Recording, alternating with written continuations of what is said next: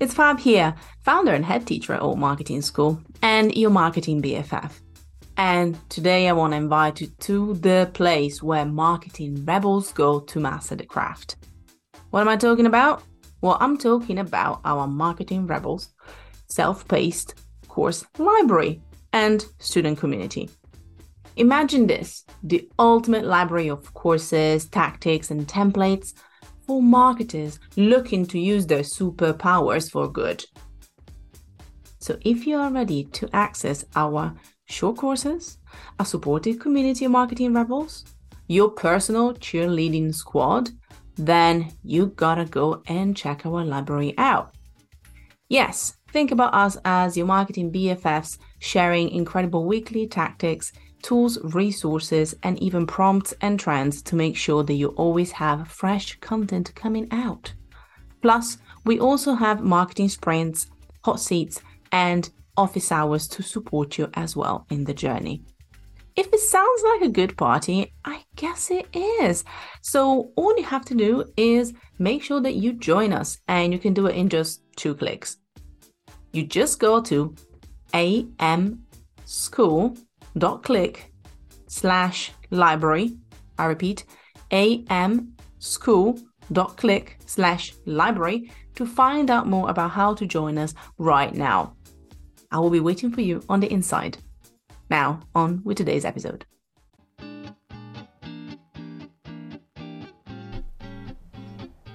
Welcome to Alt Marketing School. We are proudly bringing together a new wave of marketers, just like yourself. We want to provide you with the skills to speak to your audience perfectly, empower clients with winning strategies to market their brands, champion their values, and make a positive impact in the online world. My name is Fab, and I'm your host. May the class begin. Hello team, and welcome back to Alt Marketing School. My name is Fab, and I'm your teacher.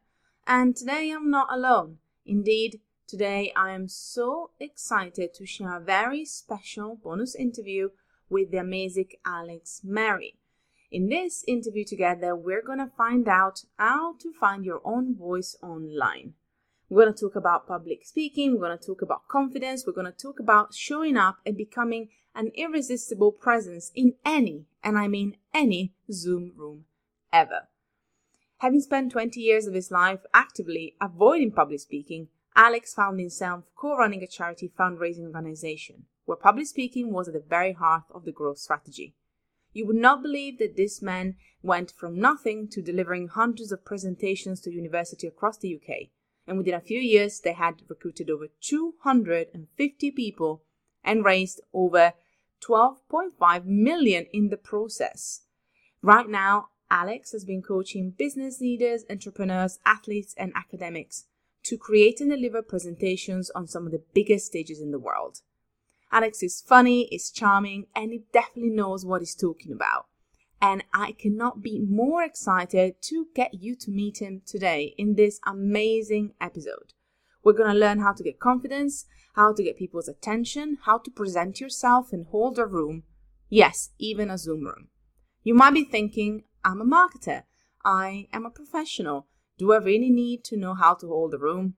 I believe that confidence in finding your own voice is going to help you in such a variety of ways. That is an essential part of your toolkit and something you should actively cherish. I really hope you're going to enjoy today's show. As a reminder, we are going to be spreading across a bit more our interviews and really focus on our weekly marketing soundbites as a way to level up and also allow me to have a bit more time to work behind the scene on the next stages of Alt Marketing School. In the meantime, I really hope you're going to enjoy this episode and you're going to learn so much from Alex. May today's class begin.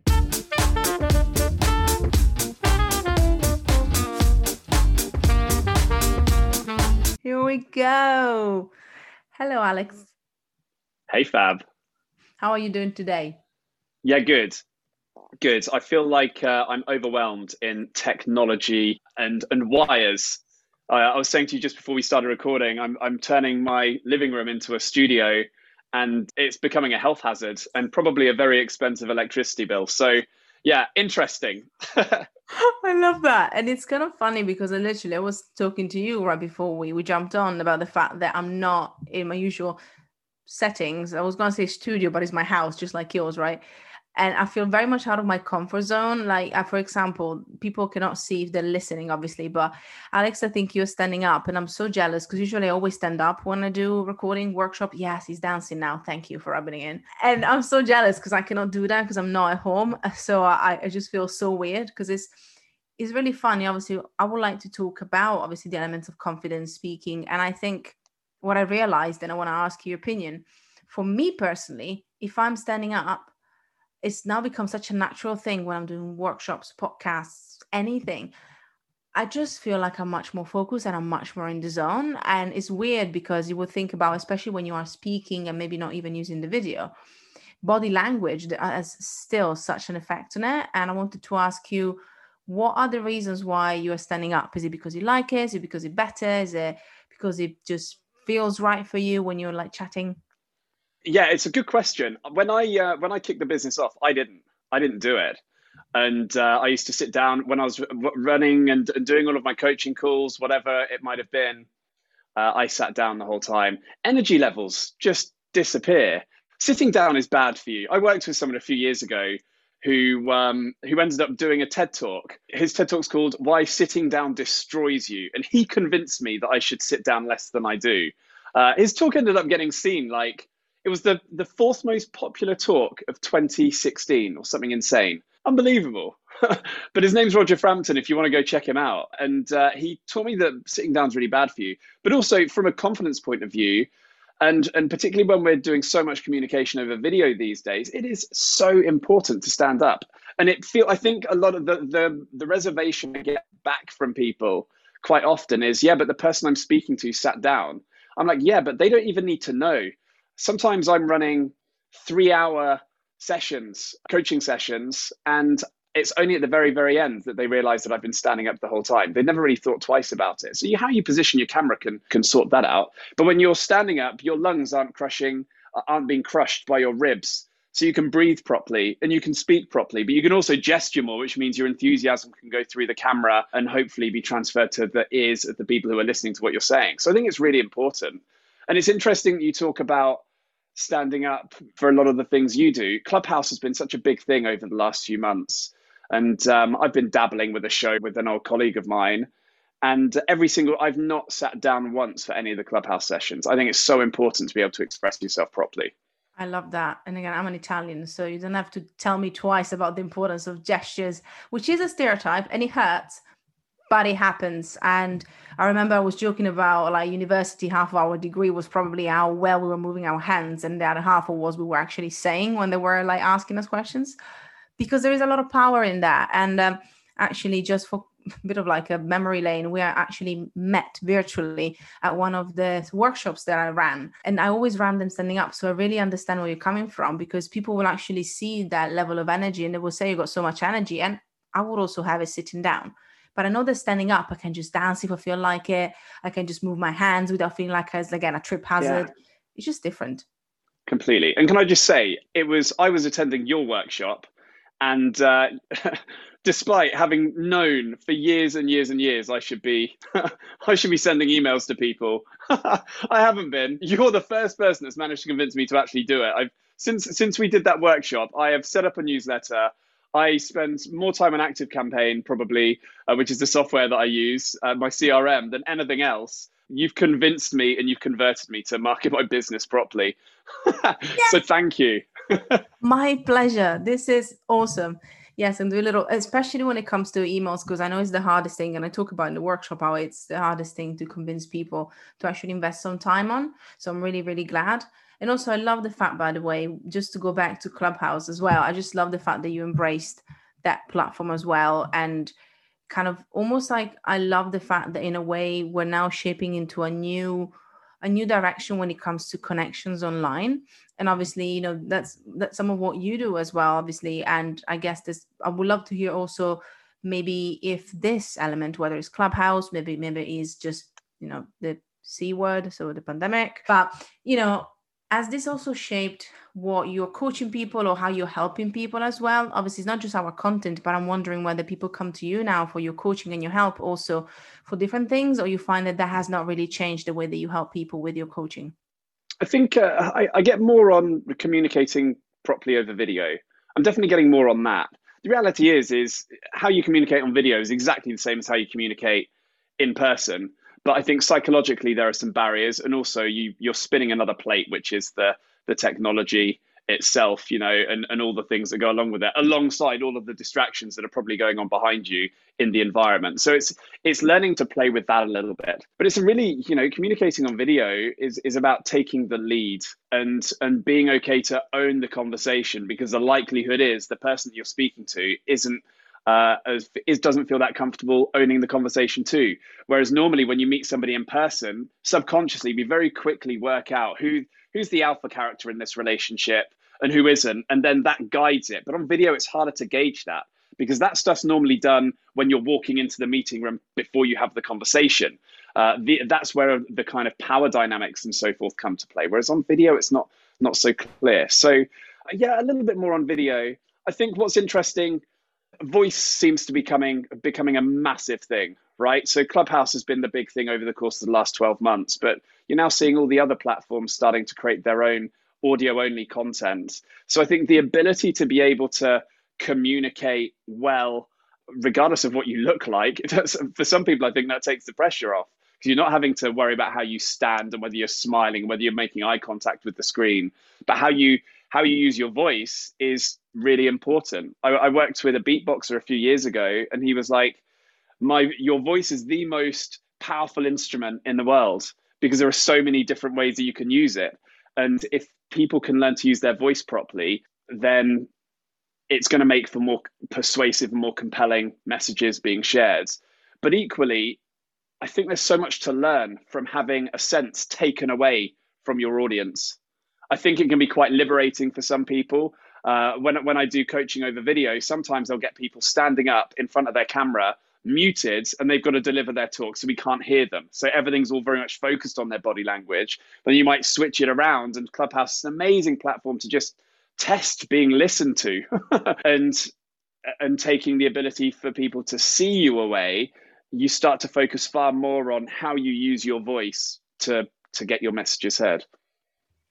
I love that you mentioned that. And I think it's kind of like almost segueing really well into just understanding how, again, as you mentioned, because of audio marketing, which is kind of what we call it these days, is a concept that now has been applied to different platforms, not just Clubhouse.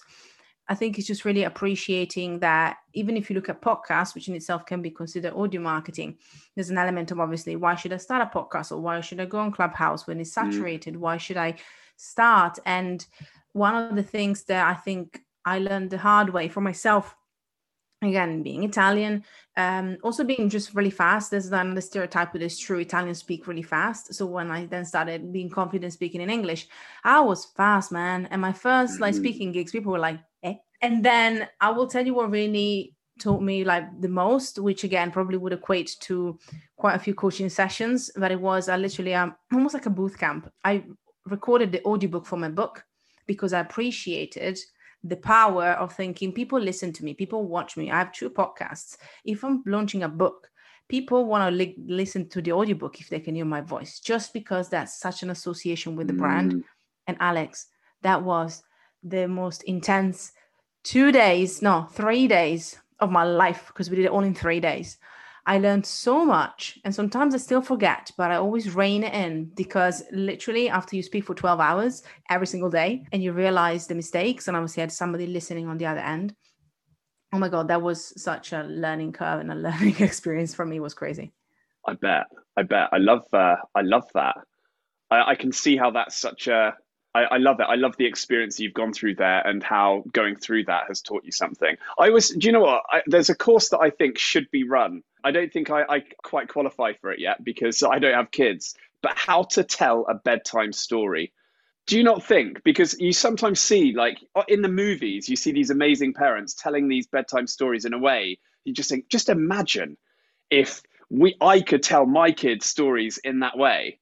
And I swear there's something in that we could target it. We could do it together, Fab.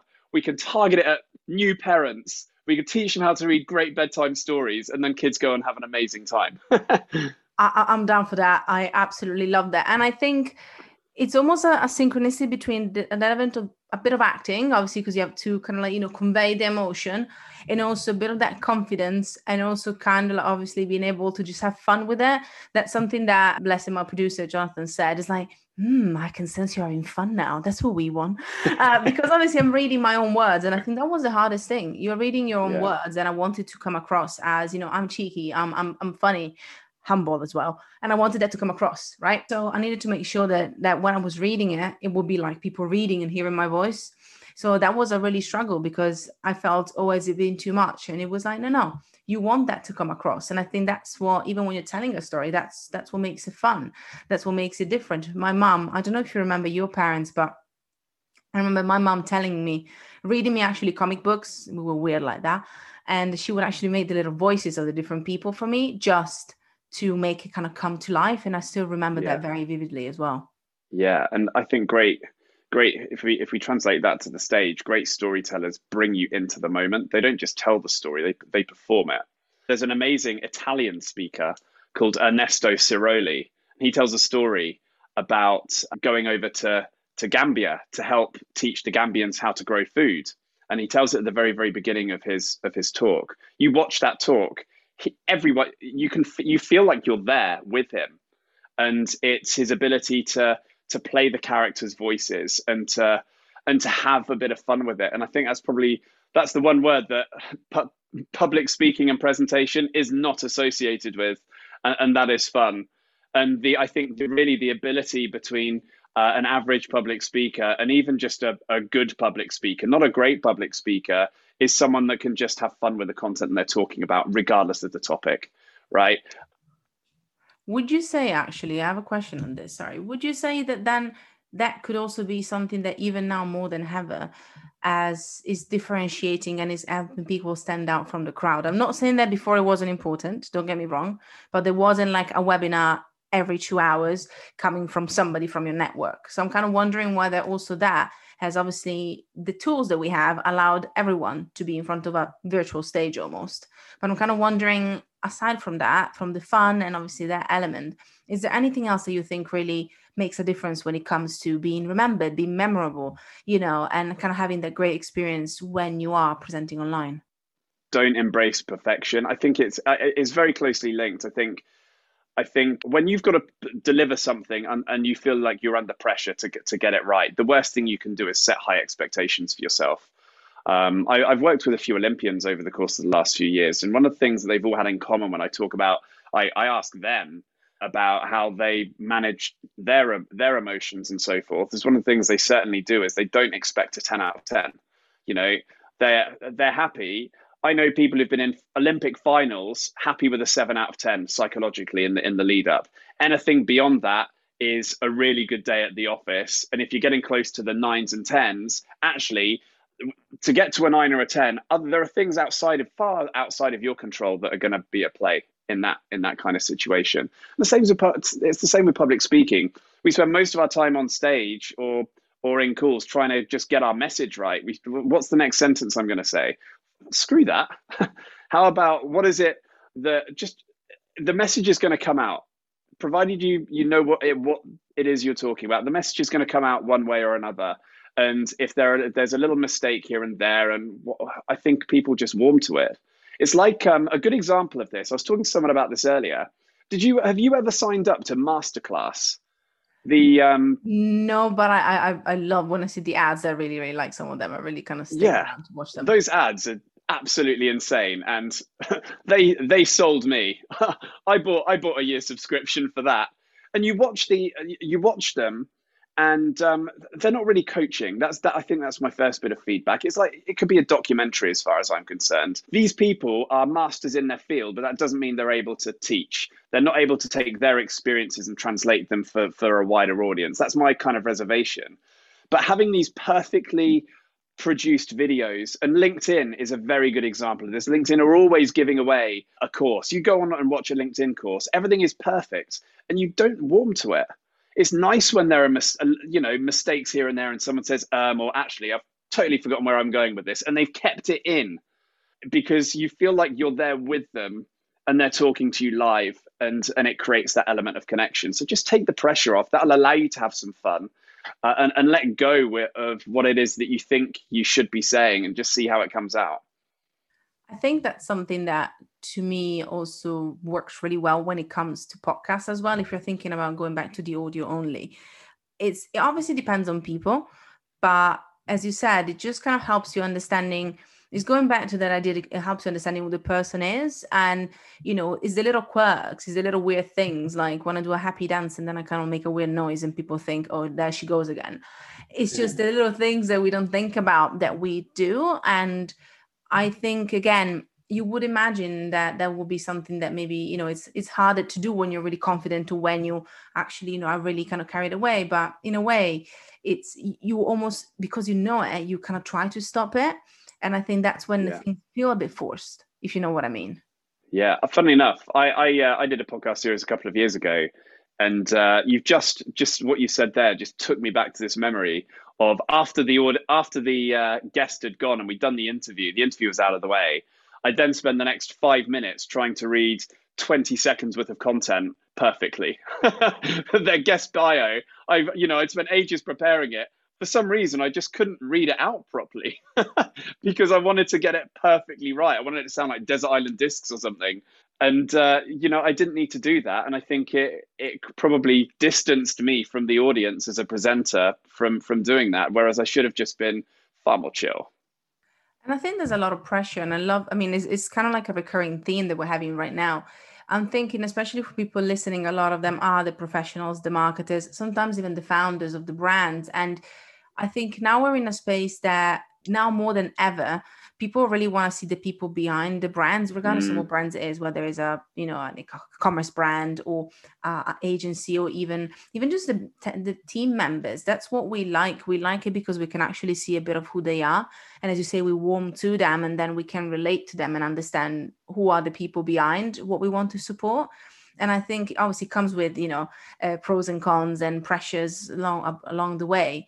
But I think it just really allows you to almost kind of think about, okay, how can I also come across as myself to represent my brand or whatever that is, but also to represent who I am. And I don't know if it's something that you have seen as well, or it's something that has kind of caught your attention, because these are the people that I gravitate towards anyway, whether it's a Clubhouse, whether it's a podcast, or whatever that might be.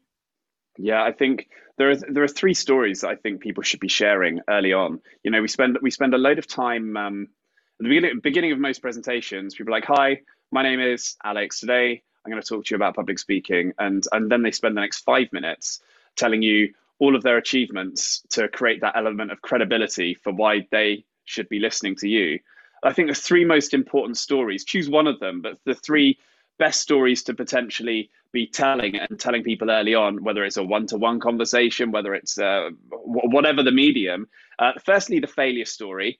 And let's not fall into the trap of telling a failure story and then spinning it around and being like, but I came out on top like this. Just keep it as a failure. We're going to connect with you far more if you just I fucked up. This is where it went wrong. We know that you've learned lessons from that experience, or you wouldn't be talking about it. So, and you can share those lessons later on, maybe, but just keep it to a failure. I think people really respect that. There's a level of honesty there. Then you've got the lesson. What's a lesson that you'd wish you'd known before starting a particular project that your audience might be interested in, which is why they might be listening in the first place. And then you have got the underdog story. And I think this is the most common story that's probably talked about. This is how I battled the odds, and this is how I came out on top. Those stories need to be used far less than they are at the moment. People cling on to the underdog story because it makes them feel like the hero's journey. But I think those stories are best used sparingly. Use it once in a blue moon, really, in a particular time where your audience really needs their personal belief barriers to be shattered, because they don't need that every single time. How would you say then you can find the balance between still trying to inject the personality, maybe trying to bring some stories to the table, but as you say, maybe don't literally diving into the cliche as and when? It's a tough balance to play, particularly because it also very much depends on where someone's personality might fall. I think those who are slightly more extrovert are far happier to tell a story about themselves, whereas those who fall in the more introverted space, they're they're slightly more conscious about that and don't necessarily want to ego stroke. So I think it's a hard question to answer because I think it's very dependent on the personality. But if perhaps a good way to frame it might be, if your audience, what's the thing that your audience wouldn't expect to hear from you? Choose that one, whatever that might be. I love that. And obviously, I know it was a really hard question as well, but I think it also helps a bit of reflection for people to understand that, which is a very important thing. You need to understand also what is your personality and how you want to come across. Again, this might be wrong, but that's more my personal opinion. If you're trying to be funny and you just are not funny in the way that it doesn't come natural to you, it's not how you want to approach people, it's not how you want to be seen, but you do it because you think you have to, people will see it. That's where, like, for me, authenticity really lays. So it's just understanding if that's not who you are. It's just like asking me to be professional. Now, I'm not saying that I was doing a workshop and I was dancing for half an hour, even if it would have been awesome. But I still brought to that workshop, I'm thinking about obviously the one that you came to, I was bringing my personality. There were the little jokes, there were little funny bits. I was trying to, become kind of personal to the students because that's what I do. And I know that if I tried to do it any other way, it just wouldn't work. It just wouldn't. Yeah. The second, I interviewed a comedian a few weeks ago, and there is a huge gap between preparing a joke and delivering it and being funny, and preparing a joke and delivering it and not being funny. And that's where almost everyone fits in, unless you're a comedian. And only comedians get it right sometimes. That's the reality. We only see the successes or the absolute failures. But this particular guy, he runs a podcast called Trigonometry. Francis Foster's his name. He was saying that he could do 3 gigs in a night, and one of those gigs, maybe the first gig of the night, he'd deliver something and they'd find it absolutely hilarious. Deliver the same joke at the next place, deadpan, silence, nothing there. And I think we often think about being funny. We link that to, if we think of where might we need to be funny, normally a wedding speech is something that might come up. That a best man speech, maid of honor, delivering a speech, they have to be funny. You don't. You don't. I learned that the hard way. I was a best man a few years ago. The jokes that I put in there, which felt forced, but I put them in because of the pressure of needing to be funny or feeling like I had to be funny. There were the bits that got deadpan silence. It was the stuff that was genuine and real, that really connected with people. So if you're not naturally that joker, don't try and be that person. Can I ask you a question that also has a bit of a personal interest, but I think it can be relevant for everybody else? Since I'm here, since there will be wedding speeches coming my way very, very soon. So that's kind of about the element as well. I am notoriously an unscripted person. I will have sometimes bullet points, just because people are like, please don't go on a monologue. So I try to restrain myself, but more often than not, I'm very unscripted. So for somebody maybe that is not as confident, or for somebody that kind of feels like they don't know really where to go, it's a double question. Would you say there is one better option to follow? Or how can they figure out what's the best option for them to, have a guideline, or maybe not, if that makes sense? Because I'm not sure if there's a best option, but if not, how can people figure out how can they prepare a speech or prepare like a presentation or something, but do it in the way that works best for them? It's a mixture of the two. Being too scripted is destined to fail, unless you've got 6 months to learn it. And at that point, when you've been learning it for 6 months, you know it so well that you're delivering it. It sounds like you're delivering it for the first time. No one's got that amount of time. Unless you're giving a TED talk, there's no point in getting to that sort of level. It's kind of, you want this balance of planned impromptuness, planned improvisation. That was the word I was trying to say. Planned improvisation sounds way better. You want to have an element of being able to keep the flow. I think the reality is that in any speech or any talk, there are probably 4 or 5 lines that you really want to nail. The rest, everything to go around those lines, you can say it however it comes out on the day. It's just making sure that when those lines need to be said and you can say them. That takes all the pressure off, because you're only having to learn 5% of what you're actually going to say. So for people who've got weddings coming up, as I do this year, I think the most important thing is to make sure there are two things that are important. Firstly, make sure you don't forget anyone you're meant to thank. Secondly, that'll be the thing I'd say to you, Fab. I'd be like, you need to make sure that you've got a list of names and you've just on the table, wherever it might be, and just make sure that you've ticked everybody off so there's no one upset. Everything else will be fine. You don't need to worry about anything else. But then the second thing that you need to think about is the feeling. What's the feeling that you want your audience to have? And really, it's about just good feelings. Just make people feel good and warm.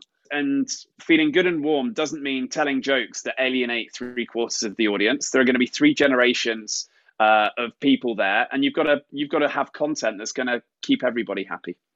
I mean, thank you so much. I was literally like doing it for my own personal interest as well, in a way. But I'm glad that we both are actually looking at that. But I think it can be useful for so many things. And there's one more question that I have for you, just on a slightly different note. So obviously, there is a place for these type of presentations or these type of speeches and conversations, which are more like one-sided. But this is just maybe like a nugget of wisdom or something that you particularly like when it comes to the other way that people might be encountering having to present something or, do a talk or deliver something, which could be, again, more in that webinar/workshop space, especially when it comes to marketers or founders, etc. So it's not always telling a story per se, but it's more of an educational setting. Is there anything for somebody that maybe, again, is a bit more shy or doesn't feel comfortable necessarily doing this type of educational kind of conversation that people can do or that people can look into to just, first of all, feel a bit more at ease, but also engage a bit more with their audience? Because I think that can be the issue sometimes. It's like, well, there's an audience that either you cannot see or is not there, or again, doesn't even have the camera on because it's a webinar. So what would you say is one or a couple of things that you think people can do, not just for the audience, but also for themselves? The first thing I'd say is your audience has got a long list of things they'd rather be doing than listening to you speak. So maybe if you start at that level, you care more about your talk or what presentation or whatever that might be than they do. They got loads of other stuff going on, which is why they're probably only half listening anyway. So that's the first thing. You don't need to worry so much. I think particularly when things are remote, your ability to warm up the room is absolutely critical. So I always start every single coaching call I do with a really generic kind of question, which requires my audience to put an answer in the chat. So they don't have to give any verbal feedback, but they do have to give some like written feedback. And it might be, just hit me up in the chat. I'd love to know which room has turned into your permanent office over lockdown. And then I'll just get a stream of different rooms, like bedroom, kitchen, all of this stuff. Some people say, I've got my own office in my own house, and then I'll take the mickey out of them. And what you can do is when you've got that first initial piece of engagement, it's going to be far easier to get that engagement later on. So asking them a question at the very beginning, even if it's, can you hear me? Can you see me? Just hit me up with a yes in the chat. That would be great. And then you say their name. So you acknowledge them. So it feels they are more inclined to stay and listen because you've said their name at that point. They're like, oh shit, he's actually said my name. I better listen in case he asks me something again. That helps to keep that level of engagement there. And then if you wanted to build that up, you might even ask people to turn on their cameras. I always require people to have their cameras on for the meetings that I run. If they don't want to do that, I'd rather they just weren't there. And I let them know before. So it's not a case of them turning up and then refusing to put their cameras on because they're in their pajamas and then embarrassing them. I'm like, in the messages I'll send beforehand, it'll be like, this is going to be interactive. So come ready. And just them knowing that as an audience member, they are not there to just be an audience member. Their job is to participate as well. It changes the tone and it helps things work in your favor. So set the precedent early on, and then you can build things up. Where people often go wrong when it comes to asking questions is they will ask a question to the group, and then they will wait for the audience to volunteer themselves, to put themselves in the spotlight. They're just not going to do that. They would rather watch you crash and burn on stage than put themselves in the spotlight. So your job is to tell the audience exactly what you want. So I might say, Fab, what makes, in fact, I might say to the whole group, if there are a whole load of people on this call, I say, What makes a really effective storyteller? And then what I'll do is I will say the name of the person who I want to answer that question. So Fab. And then I'll repeat the question because Fab, as soon as I've said Fab's name, she's probably shitting herself because she Like, wasn't so what? listening. Yeah. Exactly. She's like, what's going on? So I'll then repeat the question. What makes a really effective storyteller? So she's got time to think of the answer and she can answer the question well. I can then say, Fab, love that answer. Great job. Anyone else? And then I'll pick somebody else. And that way everyone knows what's what. Everyone, there's always certainty there. There's not this kind of just, oh, is someone going to put their hand up? Aren't they going to put their hand up? And that can kill the atmosphere in a room. So engaging is easier online than it is in person. There's less social pressure around it, but you've got to just ease your audience into it. I love that. A couple of things that I want to reiterate because they're so powerful. One, I love the last point because I noticed that when I do that, and sometimes when I do some workshops, maybe it's also because I'm tired, I'll be honest, especially in the morning if I'm a bit groggy, I do forget that. And I want to say the last bit that you mentioned about actually you ask the question and then you almost pick somebody. Sometimes I'm tired. I'm like, oh, sure, I forgot about that. And so I leave that hanging. And especially if I haven't warmed up the group enough yet, I'm like, shoot, I should have done that. Yeah, again, we've all been there.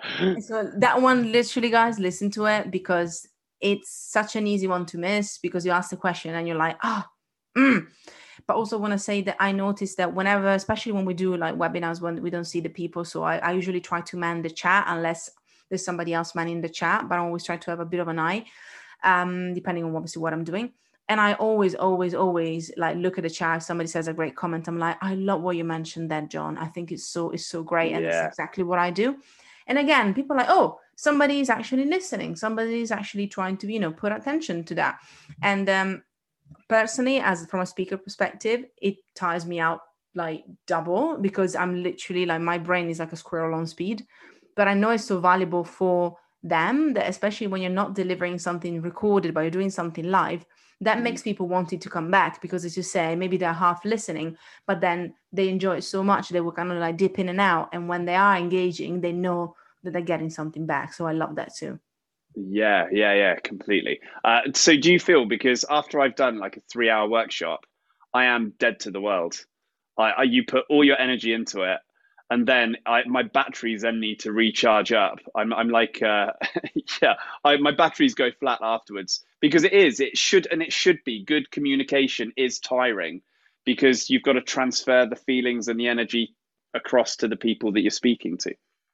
1,000%. And also like in my book, in my new book, Come Reclaim Your Time Off, obviously I talk a lot about the work-life balance, but I also talk a lot about some of the reasons why some elements of our work life have now shifted also our energy levels. And it sounds very cliche, but Zoom fatigue is real. And so when I talk about the element of meetings and why we could go on and have maybe like 3 meetings a day on a personal in-person level, but then when we have 3 meetings on Zoom, one after the other, it feels so much different. And when you think about, as you say, not just having a meeting, but having to present, it, as you say, triples the amount of energy, your attention, and also the fact that you are also putting your attention on different people at all times. So 1,000%, I think, is the blessing and the curse of being able to use things online. It definitely drains your energies much faster, much faster. Completely. But also on that front, one of the reasons why public speaking is important and why often people will shy away from it. When you public speak and you're speaking to lots of people in one go, it has such disproportionate value to the amount of time that you're actually investing in it. It makes it a no-brainer from a time perspective. You can save so much time by being comfortable speaking to an audience. And there might only be 4 or 5 people to start with, but you can build it up. You'll quickly learn that the number of people doesn't really matter. That's a vanity figure more than anything. That is very true. And especially with those connections as well that you can create, like you can really find that a room full of 5 people that are really engaged can give you so much more back as well. So I think it's an important thing as well, because I think sometimes we get stuck with the numbers, but it's always a learning experience, I think, from a speaker's perspective as well, which is what I love. Yeah. Alex, thank you so much. I think like I grilled you, like I asked you like, I was like taking notes about wedding stuff as well. I was like, yes. So thank you. It's been fun. I've loved catching up. It was awesome catching up. If people want to find out more about you, though, before we leave them, where should they go? What are the best places for them to hit you up at? If you want to connect with me directly on LinkedIn. Otherwise, you can go to alexmerry.com and you can book a chat, check out my resources, and sign up to my newsletter that Fab made me do. Yeah, that should be a new thing. Fab made me do it. Yeah, I love that. I love that. Thank you so much again. Have a lovely rest of your day. Thank you so much for listening. Head to altmarketingschool.com to find out more about the topics that we covered in this week's class. If you want to make your teachers happy, then hop onto iTunes and leave us a 5-star review. Oh, and don't forget to spread the love on Instagram at Alt Marketing School. Until next time.